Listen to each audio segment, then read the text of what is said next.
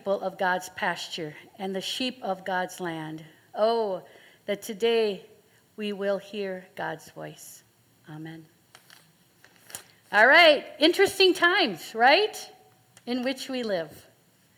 None of us have experienced anything like this before. It has happened, of course, in different ways in the course of humanity, but this is new for all of us. We all experience some conflicting kinds of emotions, and what I think is most interesting is we're all in this together, right? Things are being canceled, things are being postponed or suspended, and that at a minimum results in disappointment, perhaps frustration. Think and keep in prayer especially our young people who are undergoing so many disappointments in their young lives these days as they have tournaments and recitals and ice shows and one thing after another taken away from them. And I know it's not just young people. Travel plans, right? Opportunities to gather together, and now we're not sure if we could or should, or we're being prevented from. Disappointment, frustration, perhaps even anger. And of course, for all of us, worry, anxiety, uncertainty, and it leads to fear. But the first word that I bring to you today is, of course, the word from Scripture that we hear over and over and over again, which is, do not be afraid. Scripture tells us this again and again and again. Do not be afraid. And we've all experienced this. Bad things have happened to all of us at different times, but I think what is unique today is we are experiencing it together. And so together, we lift one another up and we remind one another over and over again, we need not fear because God, our God, is with us. And if you need to find those words in Scripture, just open up the Bible.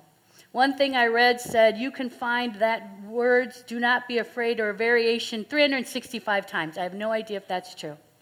But for those of you who were in church on Wednesday when Janet gave us a little bit of math trivia and the Bible, I'd say add that one as well. If it's true, that means we've got one word for every day out of the year.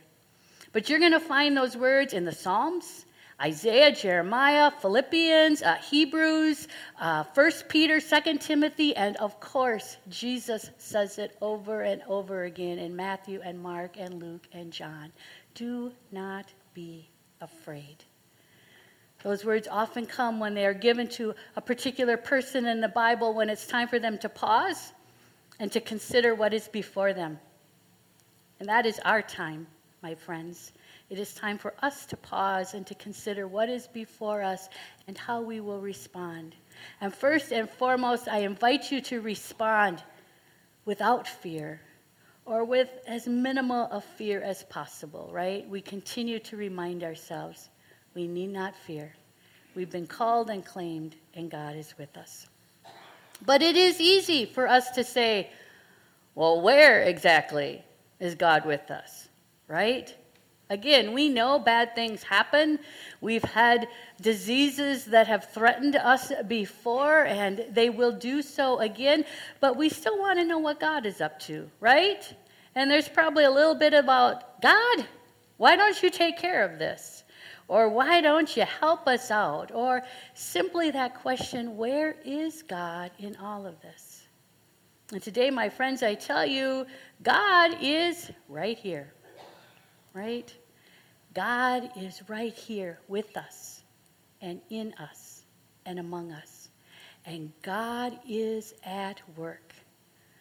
Words from Isaiah, do you not see it? Do you not know? Haven't you been listening? God indeed cares for you. God doesn't come and go. God lasts. He is the creator of all that you can see or imagine. He doesn't get tired out. He doesn't pause to catch his breath, and he knows everything inside and out. He energizes those who get tired, and he gives fresh strength to dropouts. For even young people tire and drop out. Young folk in their prime stumble and fall, but those who wait upon God get fresh strength. They spread their wings and soar like eagles. They run and don't get tired. They lag. They walk and don't lag behind. God is with us. Isaiah 40. And if you want to see God at work, then I invite you to just look at any single medical facility these days or public health department. If that's not God at work, well, I don't know what else is. And that's just one of the ways that God is at work, working in all of those healthcare professionals that live with us and among us. And may we keep them in prayer as well, right? They are doing their darndest to keep us safe and healthy as much as possible. They are committed to give us love and compassion and care because God is at work in them. And God is at work in you and me as well. God is calling on us as well to carry out God's work. We know God is not a God who issues this edict from on high, right? God doesn't give us this loud voice that says, this is what I want you to do, or stop doing this. God doesn't send us thunderbolts. God, we understand and believe God is at work in us, using the least of us, all of us to carry out God's work. And God's work, of course, is always a new thing. God's work is always bringing good out of the worst possible situation. God is doing that. And God needs you to help do that. God is counting on all of us to do God's work. And together we will indeed not just see God at work, but help be Christ to one another as well. So how do we do that, right? What does that look like? I want to share with you first a poem that came across my path a couple of different times on Friday. And when that happens, that's one of the signs to me to pass it on. And the poem is actually called Pandemic. What if you thought of it as Jews considered the Sabbath, the most sacred of times? Cease from travel, cease from buying and selling, and give up, just for now, on trying to make the world different than it is. Sing, pray, touch only those to whom you commit your life, and center down. And when your body has become still, reach out with your heart. Know that we are connected in ways that are terrifying and beautiful. You could hardly deny it now. Know that our lives are in one another's hands. Surely that has become clear. Do not reach out your hands. Reach out your heart. Reach out your words. Reach out all the tendrils of compassion that move invisibly where we cannot touch.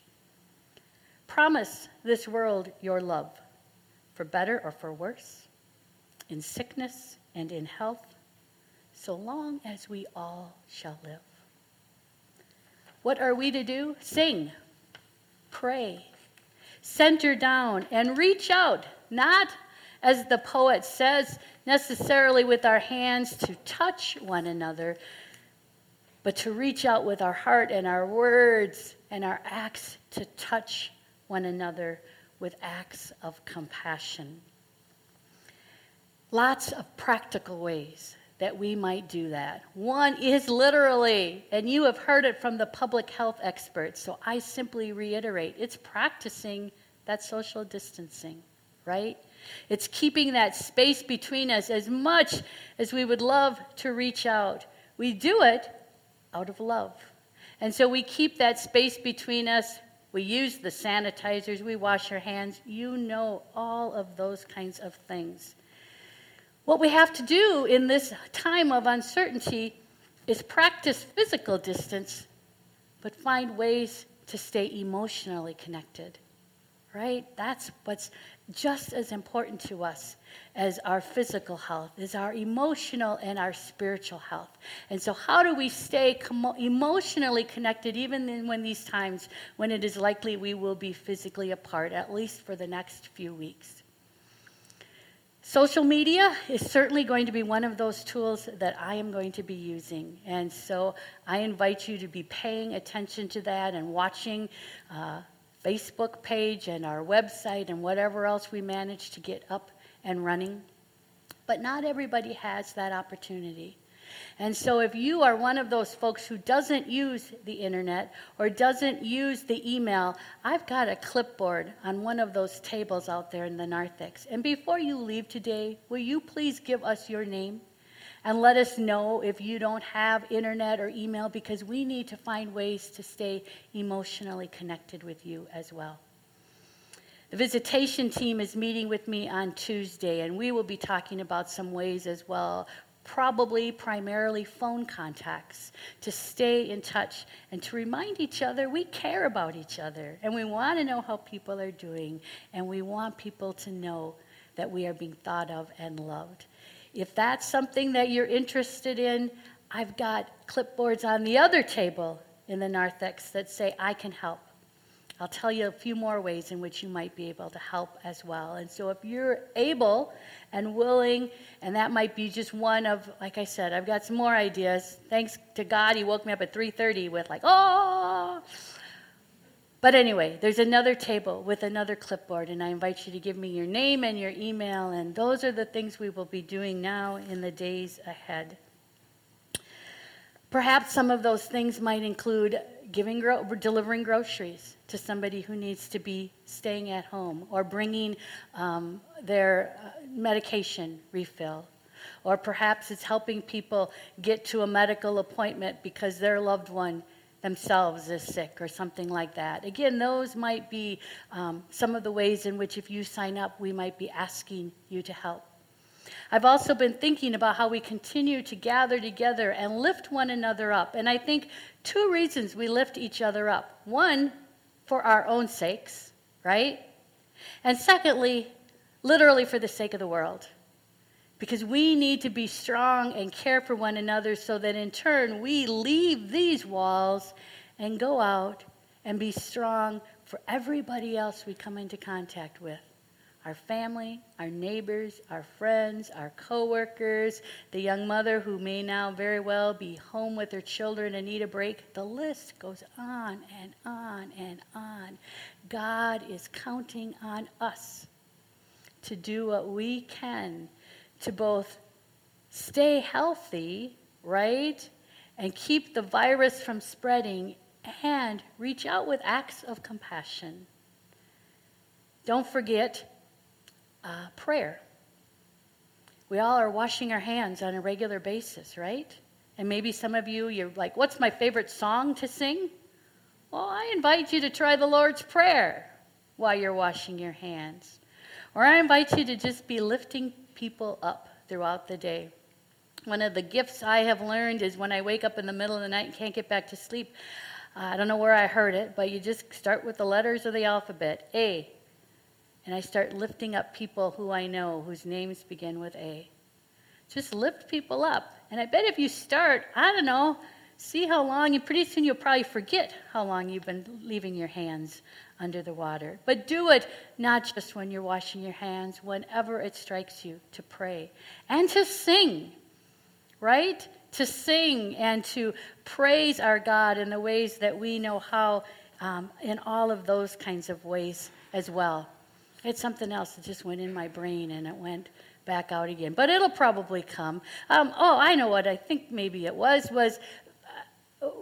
we will not be meeting together next week, right? I'm pretty sure about that right now. That's in this moment, I know that. But I still think that we want to find ways for this building to be open, right? We'll still be able to gather in small groups of 10 or less. And so how we do that, and what that means, and how, again, we invite people to come in so we can be together, sitting 6 feet apart, and all those good things. There are so many ways in which we can care for one another and do things for one another. I'm thinking about the Labyrinth is up. As I drove up, I was telling somebody this morning it was still dark and the light was on in the gazebo. And I was like, ooh, outside prayer station, right? For people to stop by and know that God is with them and that they are not alone. On and on. We are learning how to be children of God together, one another in different ways. And this is the opportunity we now have in the next however long this lasts. And in the midst of it, of course, we remember we will not fear, because God is leading us in this and walking with us in all of this.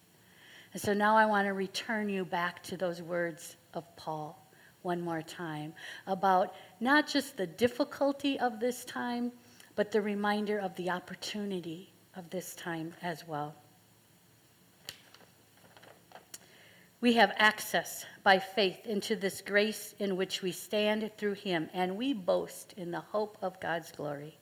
But not only that, we even take pride in our problems, because we know that trouble produces endurance, endurance produces character, and character produces hope. This hope does not put us to shame, because the love of God has been poured in our hearts through the Holy Spirit, which has been given to us. We all get a choice in terms of how we will respond and what we are doing today and tomorrow and in the coming days. And it is my prayer we will respond as people of faith, as people called and claimed by God. That reminds me of another thing. Every time you dip your hands in that water, don't forget who you are, right? Remind yourself, I'm a called and claimed child, given to be a new person every day by the waters of my baptism. At any rate, this is a time of great opportunity, even in the midst of uncertainty. We get to decide what we're going to do. We get to decide what's important and what's not. And we get to decide in what kinds of ways we are going to witness to the God who has called us and claimed us. God is using you, and God is counting on you. And I hope you take that to heart and live that every moment of your life. And finally, I want to leave you with the words of Julian of Norwich, who was a saint who lived in the 14th century. She lived through a variety of trials in her life, including the bubonic plague. These are just some of her words. All shall be well, and all shall be well, and every manner of thing shall be well. For there is a force of love moving through the universe that holds us fast and will never let us go. Amen? Amen.